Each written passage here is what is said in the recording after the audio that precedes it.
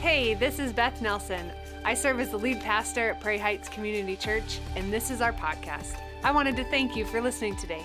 I hope this motivates you, I hope it builds your faith, and helps you connect with Christ and a church family at Prairie Heights. Enjoy the message. What's up, Prairie Heights? It is great to be with all of you this morning. The question I want to ask is, how many of you were prepared for there to be snow on the ground when you woke up? Nobody? Anybody? Raise your hand. No, I definitely wasn't. Well, hey, I'm glad that you're here on this nice, somewhat beautiful, cold and snowy, chilly morning, but we're all in here warming up together. I do hope that you had a great Thanksgiving week with family and friends and football and lots of food. And so before we get started, I do want to kind of start off with a survey.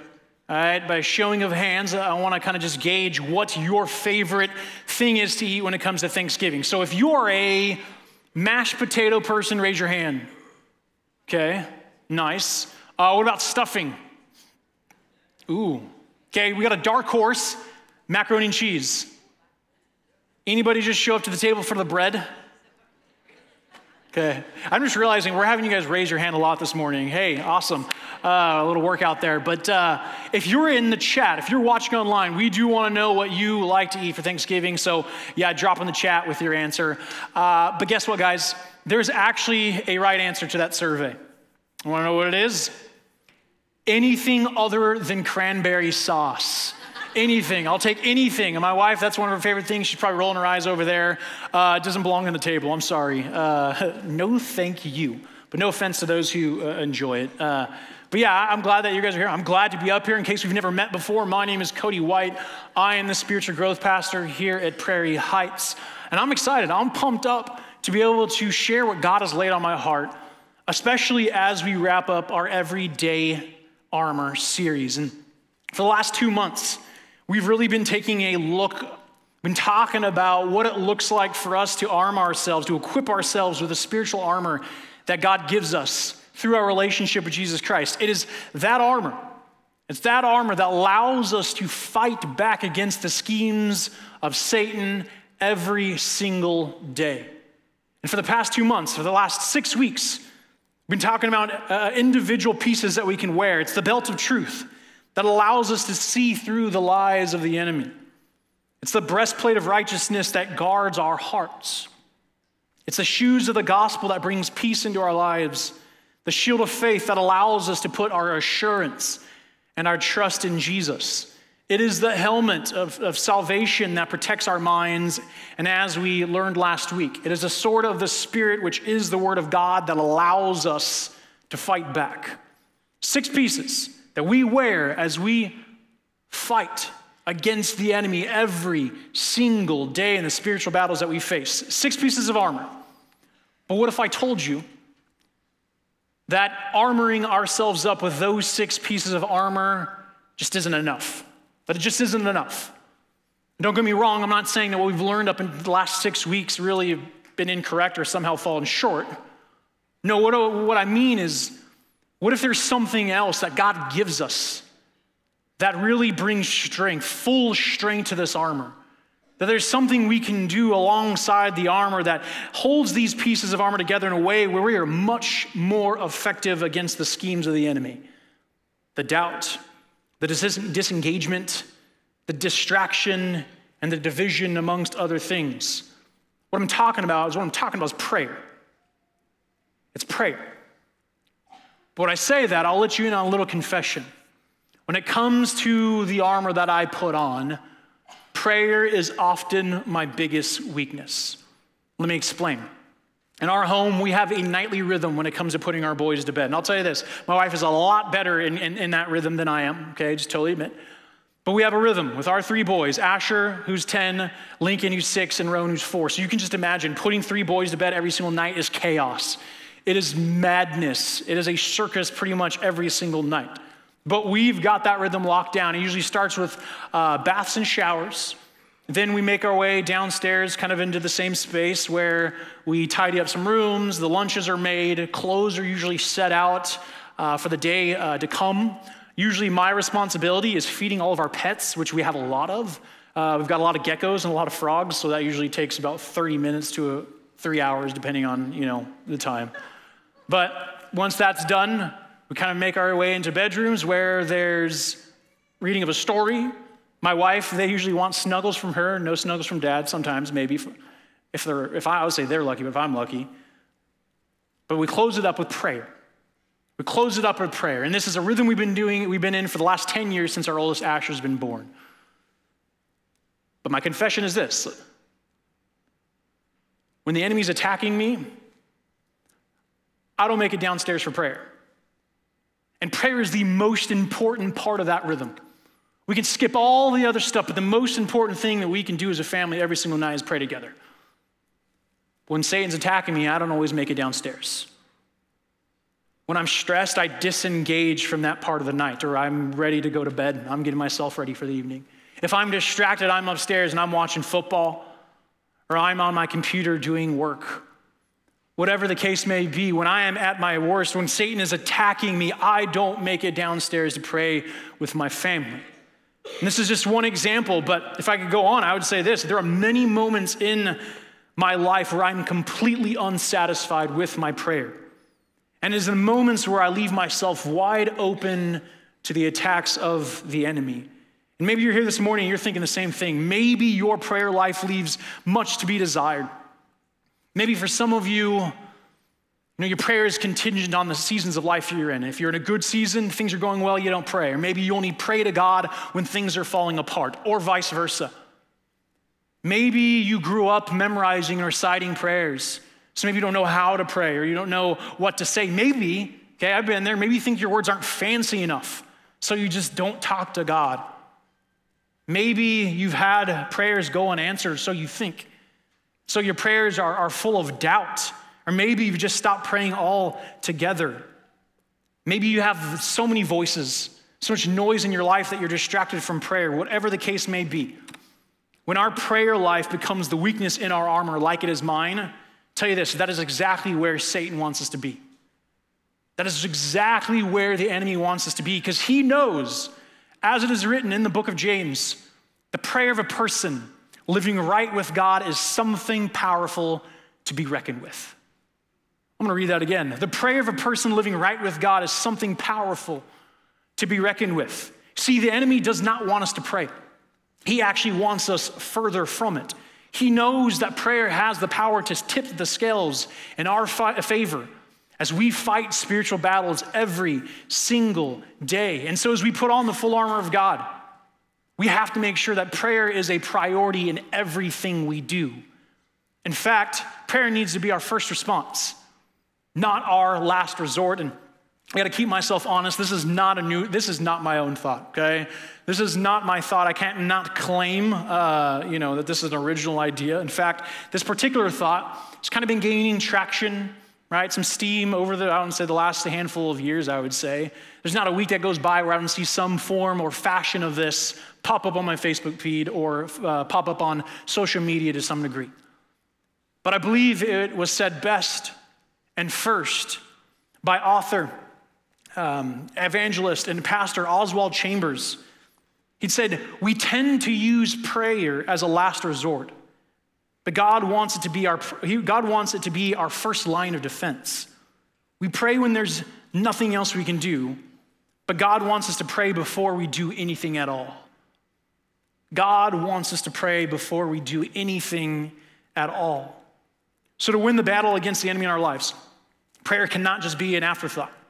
Prayer cannot be just this novel idea. Prayer is not just something that you can leave downstairs at the end of the night. Prayer must be the first response in everything we do. And so today, as we wrap up our Everyday Armor series, I want to take a look at what we can do to make that possible, to make it our first line of defense, our first response, a priority in our lives. But before we get there, I don't want to assume that we're all operating with the same idea and understanding of prayer. And so depending on your story, you may have had somebody recite prayers to you, you may have somebody pray for you, or you may have grown up and there was no sign of prayer in your home. So I don't want to assume that we all are operating with the same understanding. So I want to answer this simple question of what is prayer? What is prayer? To start off, simply put, prayer is our way of communicating with God. when there's nearly an endless amount of ways in which God can communicate with us.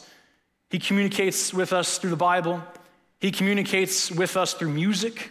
Right? He communicates with us through nature. You can go on a walk, you can go on a hike, and he can make himself known. Prayer is the primary means, though, in which we communicate with God in return. For instance, when you're reading the Bible and you get to a place and you're stuck, you're like, oh man, God, this is really challenging. What would you have me do with this? Guess what? That is a form of prayer. Or maybe when you're driving down the street and you're listening to worship music and you're singing along, regardless if it sounds good or bad, if it's me, it sounds pretty bad, that's still prayer. And God still hears it. Praying is just communicating with God. But if that's the case, if that's the heartbeat of prayer, then the question we ask ourselves is, what are we communicating? What do we communicate? Well, at the heart of it, through prayer, we declare our dependence on God. We declare our dependence on God, and I believe that there's a danger that we all face that we need to be aware of as we wake up every single day and fight spiritual battles. Because as we talked about last week, and as we've talked about for the last 6 weeks, spoiler alert, there's victory in the end. Because of what Jesus accomplished on the cross, we have victory over the enemy. But as we begin to put on the armor every single day and we start fighting these little victories, there's a danger where we become complacent or maybe we become reliant on our own power. We start claiming those victories as our own. But prayer is the antidote to depending on ourselves rather than depending on God. When we approach God and we communicate with him, bringing our praises and our requests to him, it allows us to put into perspective really and recognize him as the one who's truly powerful, right? God carries all the power. He's the one that is leading us into battle. He's the one that is winning those battles for us. And so when we pray, we declare that. When we pray, we're declaring that we are absolutely reliant on God and God's power as we face spiritual battles every single day. But now that we've answered the what's, right? We've got the foundation set. The remainder of our time today, I want to focus on some of the hows, because if we know that prayer should be our first response, how can we begin making that a reality in our lives? And one last time, will you turn with me to the passage of scripture that we've been in for the last 2 months? It is found in Ephesians chapter 6, starting at verse 10, and we're going to be reading all the way to verse 18. And as you make your way there, just to remind you that the book of Ephesians is a letter that Paul is writing to the church in Ephesus. And as Paul comes to the end of his letter, it's important to note that his final thoughts deal with prayer. That's important. Why? It's because when you write a letter, when you write an email, when you write a speech, or maybe when you send a text, the thing you put at the very end, that is often the thing that people are going to remember. That's the thing that kind of often is easier to remember and it gets locked in their brain. And so I believe by using prayer at the very end of his letter, this is what Paul's doing. He's emphasizing the importance of prayer by making it one of the last things he writes about, so it can just stick in his audience's brain. But this is what he says in Ephesians chapter 6, verse 10, finally, be strong in the Lord and in his mighty power. Put on the full armor of God so that you can take your stand against the devil's schemes. For our struggle is not against flesh and blood, but against the rulers, against the authorities, against the powers of this dark world, and against the spiritual forces of evil in the heavenly realms. Therefore, put on the full armor of God so that when the day of evil comes, you may be able to stand your ground, and after you've done everything, to stand. Stand firm then with the belt of truth buckled around your waist, with the breastplate of righteousness in place, with your feet fitted with the readiness that comes from the gospel of peace. In addition to all of this, take up the shield of faith with which you can extinguish all the flaming arrows of the evil one. Take the helmet of salvation and the sword of the Spirit, which is the word of God. And for the last 2 months, we've been in those passages.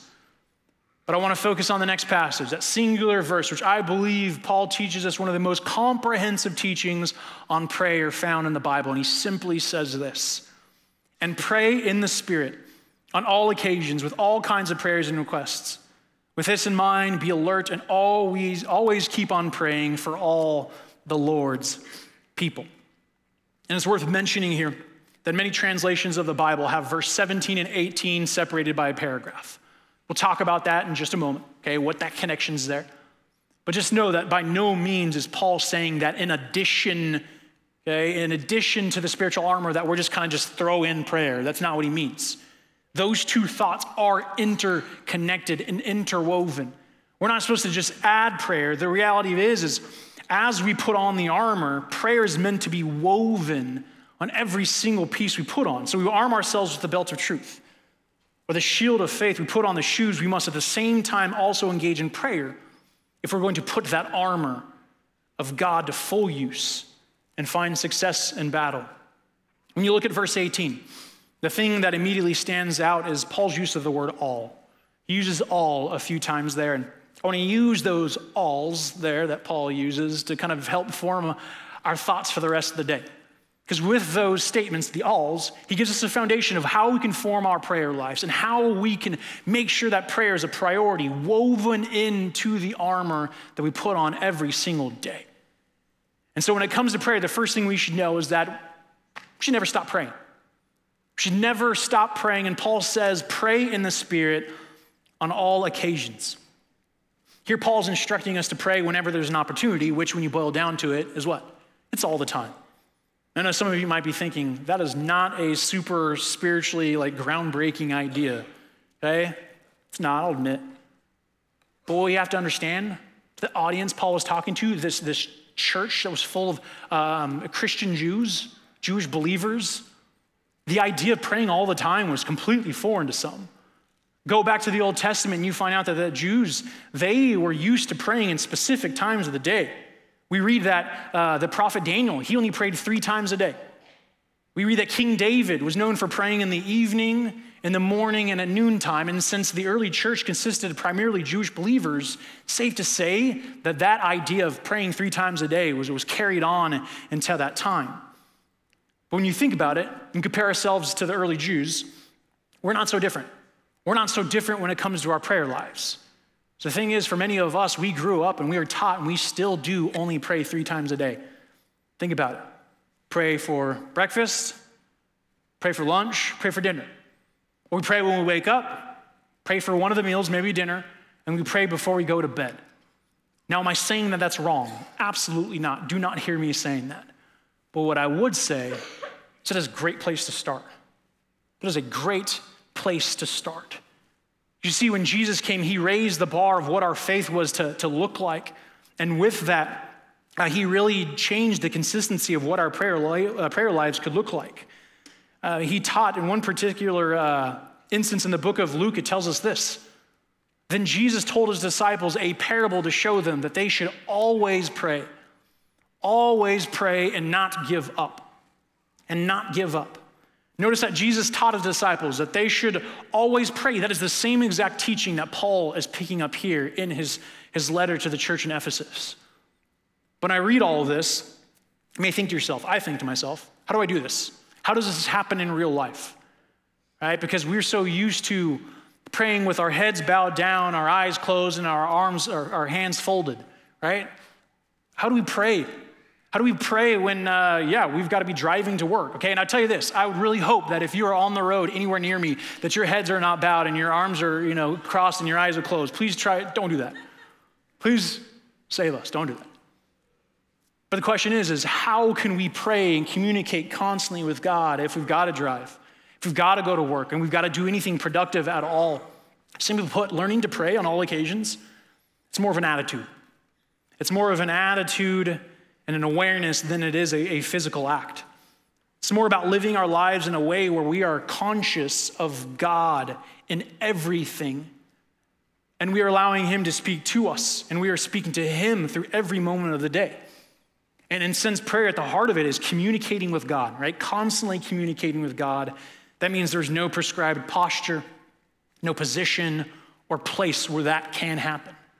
So that means you can pray when you're driving. It means you can pray when you're on your way to work. You can pray when you're at work. You can pray right now. You can pray when you're talking to a friend. You can pray when you are being productive. You can pray more than just before you eat a meal. You can pray more than before you go to bed or when you wake up. We're called to pray all the time, but that's just the beginning. Because once we get into rhythm of praying all the time, then we can shift to what we should be praying about, which is when it comes to prayer, everything is on the table.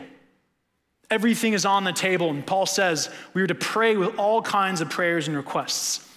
And if you look at it closely, you'll see that there's a little redundancy there. And so I'll explain that. Paul says to pray with prayers and requests. The first word prayer there essentially means it's praying to God for who he is. It's praying to God out of worship or adoration, which is just celebrating him for who he is and not what he's done. But on the other hand, that word requests comes from, well, in some of your translations, it might say supplication. That means to beg. That means to approach God with your specific needs, with urgency, asking him to just hear and hopefully receive. So what Paul says here, using those requests, he says that we should be praying to God for who he is, praying to God in thankfulness, praying to God in celebration of who he is.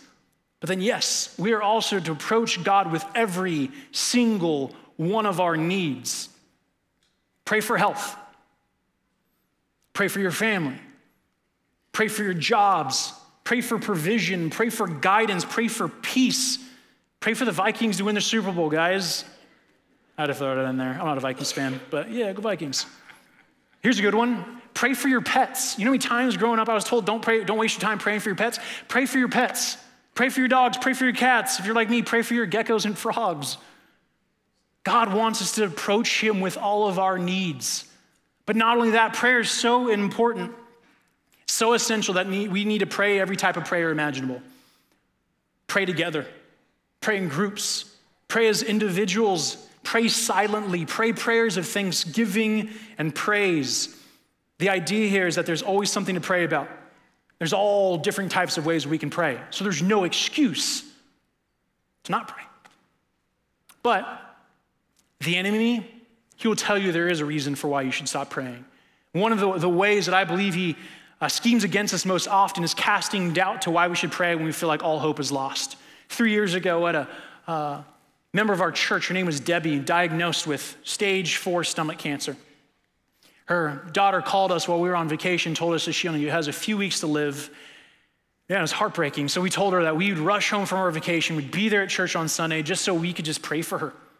So we rushed back, and that's what we did. After one of our services, we called her up front, and we had everybody in the church, kids included. We pulled them out of children's church. We just all gathered around her, laid hands over her, and we just prayed every type of prayer imaginable. I'd like to tell you that God healed her on the spot, but that wasn't the case. A week later, I found myself sitting next to her in the hospital, helping her process the reality that the doctor had said that she had only had 3 days left to live, if that. In that moment, we could have given up hope. In that moment, we could have said, why bother? The enemy, he definitely was telling us that. But we kept praying. And at that point, we prayed nothing short of a miracle. I'd like to tell you that in that moment, God healed Debbie. But the 3 days turned to 2 days. We didn't give up. We still prayed. Those 2 days turned to 1 day. We didn't give up. We still prayed. We prayed, we prayed, and prayed. Until that 1 day turned to 2 days. The 2 days turned to a month. That month turned into 2 months, to where Debbie now has been living cancer-free for over a year. Yeah. God is good. And the doctors would say that it was nothing short of a miracle. She's still alive. Do not listen to the enemy. When life is at its darkest, or when it seems like you have nothing left to give or things just can't get any better, he will tell you that your prayers just don't matter. He will tell you why bother. He will tell you give up. He would tell you that nothing matters. Again, this is where the words of Apostle Paul in one of his letters to the church offers more wisdom. He would tell us this to the church in Philippi: do not be anxious, even when you feel like your prayers are going unanswered. Do not be anxious about anything, but in every situation, by prayer and petition with thanksgiving, present your requests to God. And the peace of God, which transcends all understanding, will guard your hearts and your minds in Christ Jesus. And the thing about prayers, it's like building up muscle memory. When you get into this rhythm of constantly communicating with God, praying all the time and praying for everything, you build that muscle up to the point where you're able to resist. You're able to resist the doubt and the distractions that may keep you from doing so. It almost becomes like second nature. However, there's something else that Paul teaches in his letter that will make sure that muscle memory is intact, that it's together. So while we should be praying all the time, praying about all things, Paul would say, make sure that you're standing guard. But you're standing guard for each other. He tells us, with this in mind, be alert and always keep on praying for all the Lord's people. We've already touched upon a little bit the idea of keeping on praying, but I want to focus here, really focus on the concept of what it looks like to be alert in prayer. See, before Paul brings it up here, Jesus first connected this idea of prayer and standing guard. The night that he was arrested, he was in the Garden of Gethsemane and he was praying. You know what he told his disciples? He said, stand guard, hang out, keep watch. But they did the complete opposite. You know what they did? They fell asleep, right? They fell asleep. And so in response, this is what Jesus would say. He'd say, watch and pray so that you will not fall into temptation. The spirit is willing, but the flesh is weak. In this context, Jesus was encouraging his disciples to pray against the ways the enemy might tempt us to sin. But as it relates to our conversation today, it's important for us to be on guard for the ways that the enemy will tempt us, distract us, and pull us away from prayer. As I mentioned before, when things seem beyond changing, he will tempt you to think that your prayers just don't matter. He will cast doubt in your life. And when we tend to picture prayer as something that we do with our eyes closed, our heads bowed, and our hands crossed or folded, let you know a little secret. Nowhere in Scripture is that posture ever recorded. Nowhere in the Bible does it tell us to bow our heads, cross our eyes, and close our eyes and cross our heads, all that stuff. Not once. The early Jews that Paul was talking to, you know how they prayed? They prayed with their eyes wide open, their arms lifted to heaven. And in the theme of our series, no soldier is going to close their eyes on the battlefield. No soldier is going to turn their back. Now, I'm not saying if someone asks you to bow your head and close your eyes, yes, be respectful and listen. But I'm just saying, Paul and Jesus here are both telling us, giving us a reason for why we should stand on guard. Keep alert so we can stand against the enemy's attacks. And so as we build up that muscle memory, praying all the time in all things, we must be alert in prayer. But also, given the context of today's passage, it's clear that Paul is really talking about an others focus. An others type of focus of being alert here. Simply put, he's encouraging us to be mindful of the needs of the people around us. But thinking of the scope of what type of prayer Paul's encouraging us to do, I don't think he's thinking specifically about the physical needs. Paul is calling us to pray for the spiritual needs as well. So when someone you know is in battle against a serious illness, yes, pray for their healing, but also pray that they will find peace through the entire process. They will find peace through all the doctor's visits and all the treatments. With Debbie, yes, we prayed for a miracle. But we also prayed that she would have peace throughout it all. When someone is struggling relationally with a spouse or friend, yes, pray for reconciliation. Pray for that relationship to be mended, but also pray for mercy and a grace to abound in the situation. When someone you know is struggling financially, pray for provision. Absolutely. But also pray that they will trust God with what they do have. Simply put, it just can't be about the physical needs. We have to pray for the spiritual ones as well, because the enemy, he attacks us from both sides. When our prayers become multidimensional like this, just know that it continues to develop our, I would say, dependency on God. See, there's one common denominator that connects verse 17 and 18 together, like I shared earlier. There, Paul tells us to pray in the Spirit, to pray in the Spirit. What does that mean? To pray in the Spirit simply means to pray in a way that is consistent with the sword of the Spirit, which, as we talked about last week, is the Word of God. The Word of God is where God reveals himself to us. It's where he makes himself known. So praying in the Spirit is praying in a way that is consistent with the nature and the will of God. And so what that means is there are going to be times There are going to be times when God doesn't physically heal the person we're praying for. There's going to be times when people's relationships, they're not mended. People still get torn apart. Finances may not get better. In that moment, the enemy is going to tell you, why bother? The enemy is going to tell you to stop praying. You know what God's going to say? Pray again. Pray again.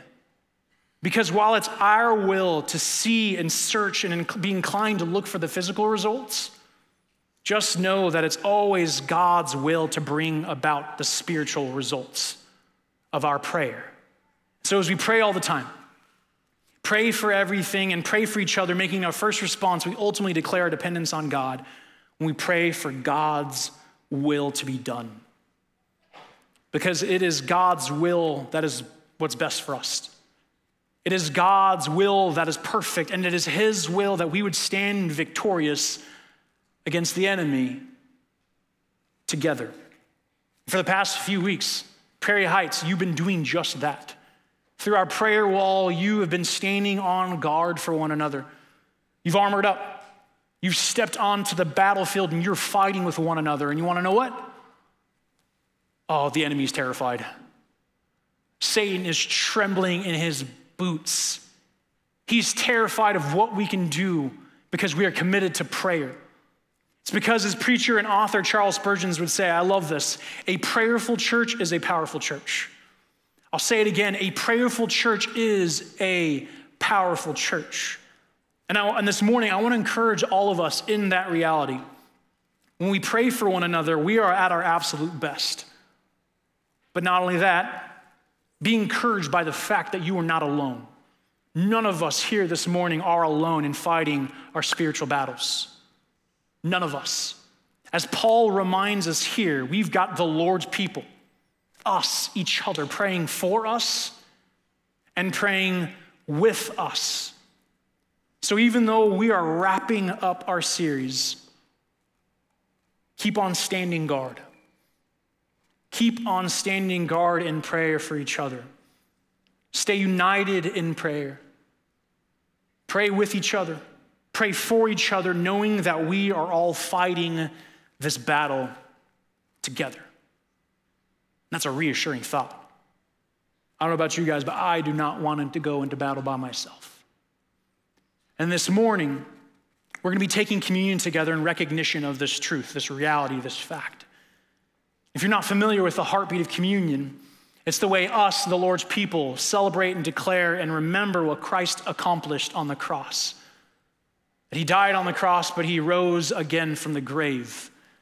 We celebrate through that we find freedom in sin, but today we take communion and we remember and we celebrate the fact that because of what Christ accomplished on the cross and through the grave, we find victory in the spiritual battles we face every single day.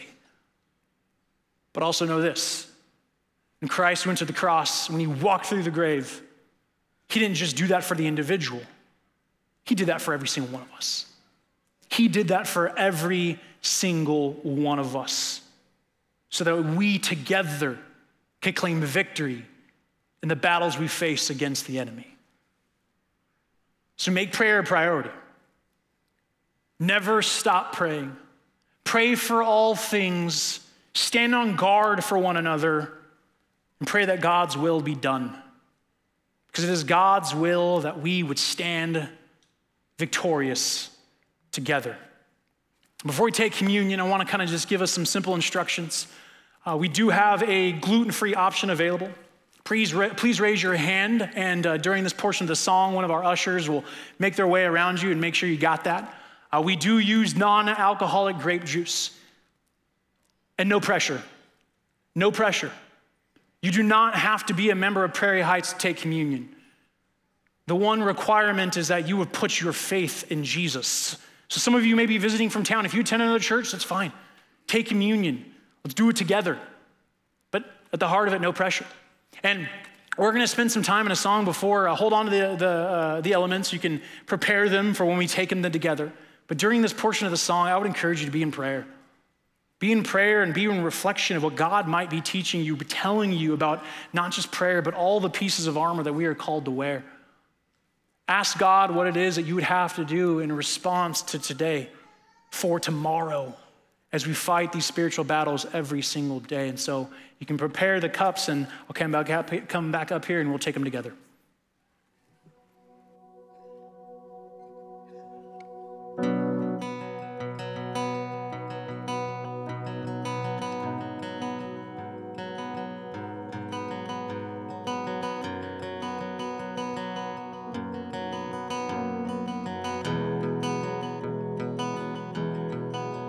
All my words fall short. I've got nothing new. How could I express all my gratitude? I could sing these songs as I often do. Every song must end, and you never do. So I throw up my hands, praise you again and again. All that I have is a hallelujah,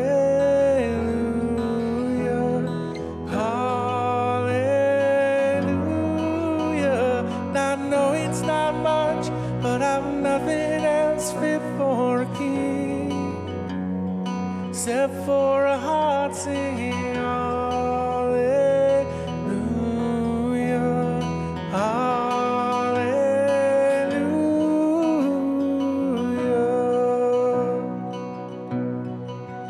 I've got one response, I've got just one move. With my arms stretched wide, I will worship you, yeah. So I throw up my hands, praise you again and again. 'Cause all that I have is a hallelujah, hallelujah. And I know it's not much, but I've nothing else fit for a king, except for a heart singing hallelujah, hallelujah.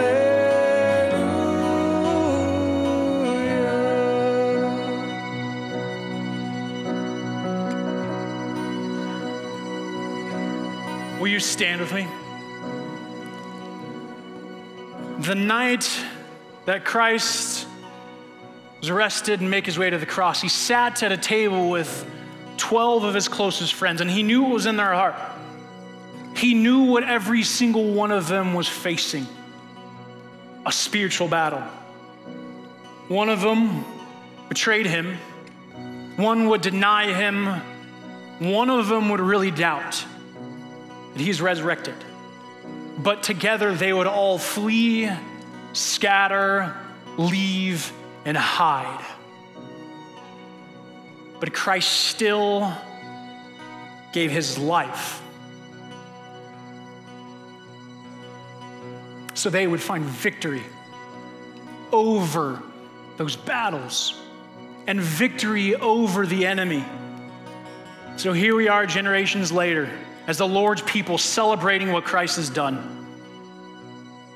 He died and rose again for the salvation and freedom of our sins, but he died and rose again so we could be victorious together. So Christ, he lifted up the cup, or lifted up the bread. He broke it and he gave thanks. And he told his disciples, "Eat of the bread in remembrance of me." So together we take.